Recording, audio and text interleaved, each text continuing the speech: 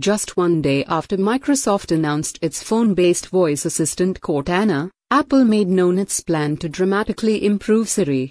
With 15 acquisitions under its belt in the last fiscal year, Apple's latest purchase is of Novoris Technologies.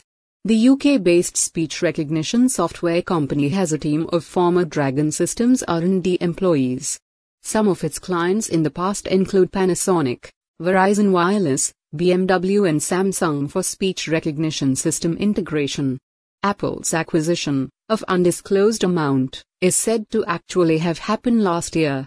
Analysts have pointed out that the tech giant seems to be working on Siri's offline capabilities. One of the shortcomings of Apple's signature voice command system is its reliance on an internet connection to function. Given Apple's recent CarPlay initiative, the importance of having stable voice command functionality while on the road is increasingly apparent. Meanwhile, we can expect to see intense competition from rival Microsoft's Cortana, which is set to become smarter.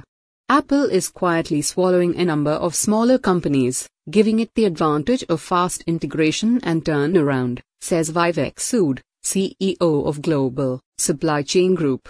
Unlike its rivals such as Google and Facebook who routinely spend billions of dollars on high-profile purchases, Apple tends to acquire smaller tech companies along with their technology before launching new products or features. In fact, Siri came to life after Apple's purchase of a company of the same name in 2010. Kristen Huguet, a spokeswoman for Apple, says, Apple buys smaller technology companies from time to time, and we generally do not discuss our purpose or plans. Also recently, Apple is looking to improve product displays and battery life through a potential purchase of a Japan-based company. Renesas SP Drivers, a unit of Renesas Electronics, develops LCD chips for mobile devices and owns about one-third of the global market share.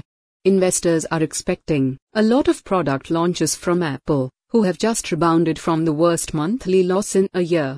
Among the anticipated products are Apple's iPhone and iWatch. Not only developing new products, Apple is also trying to protect its patents. The most recent, yet familiar lawsuit against Samsung has evolved to include Google. At the same time, Amazon is taking on both Apple and Google on the TV devices front.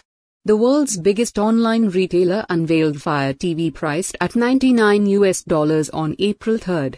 One of the biggest challenges in this TV gadget market is setting up a network of partners that lets you fully showcase your product's functionality.